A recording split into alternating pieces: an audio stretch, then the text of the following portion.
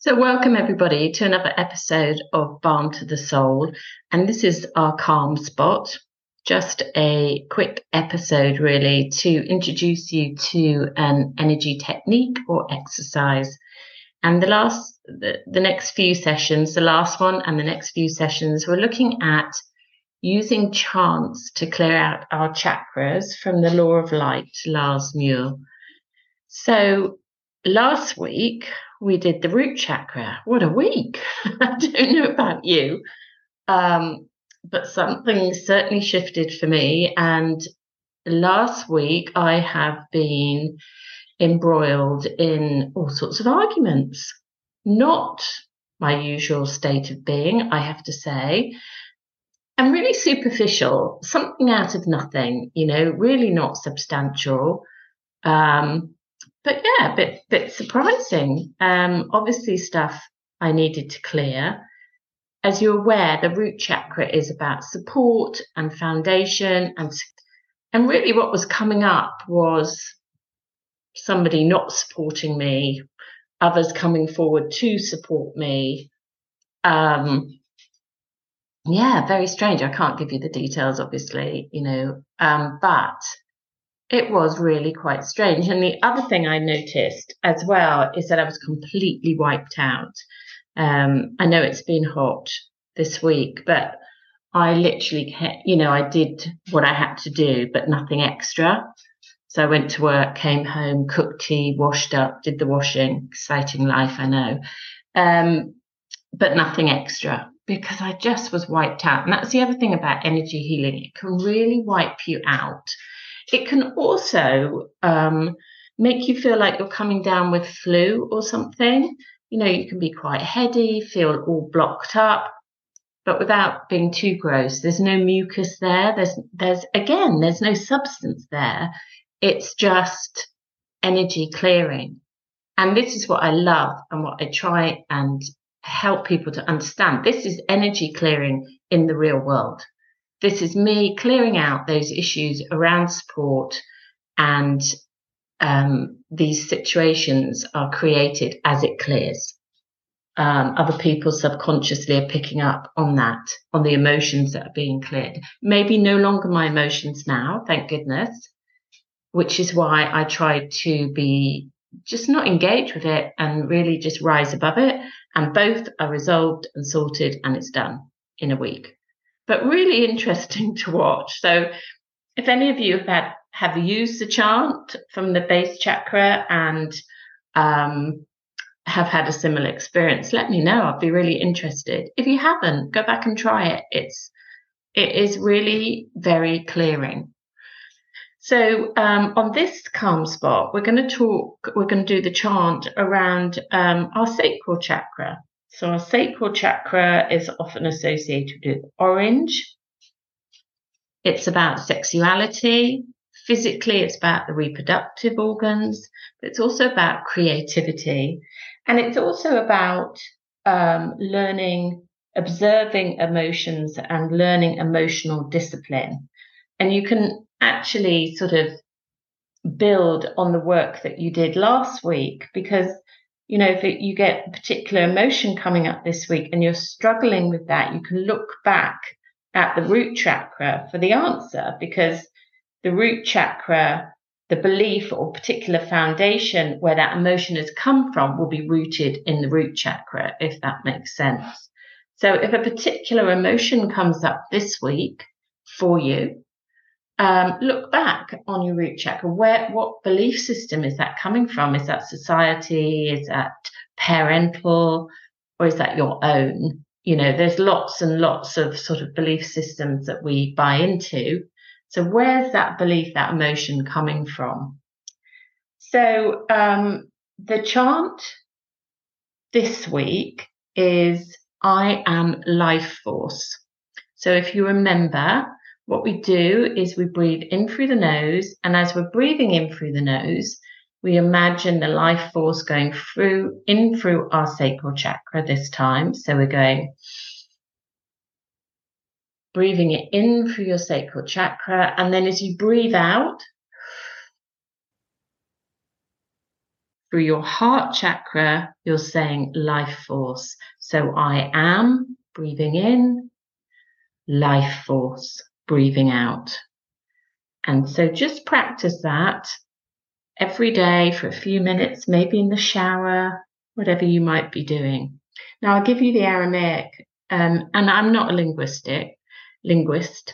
I'm not particularly good at languages, so I apologize profusely if I mispronounce these. So I'm going to spell it for you, and then you can make sure that you are saying it correctly. However, it's more about the vibration. And if you say, I am life force, you're going to get the same benefit. So don't panic about it. But it's Inanna, which is I am. Inana, Inanna. So Inanna, up through the sacral chakra. Life force, or Kaya. Khaiyeh. Kaya. I might be pronouncing it wrong. I apologize. But so it'd be Inanna Kaya. I am life force. I am on the breath up or the breath in through your sacral chakra. Life force through as you breathe out through your heart chakra. So just try that for a couple of breaths. In through your nose. I am. And out through your mouth. Life force. And try it over the course of this week. Now, before we started, I pulled a card from a pack of cards that I've got called the Chakra Wisdom Oracle cards, and they're by a lady called Tori Hartman.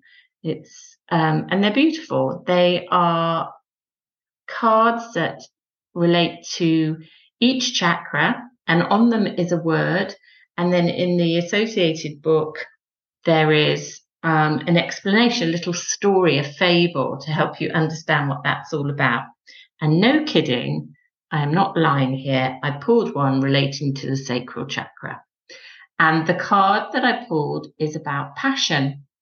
And it's about finding what you're passionate about in life, not listening to other people's opinions about that, but following your intuition. And it reminded me, I've written about this in my book, Freedom of the Soul, about finding your ikigai.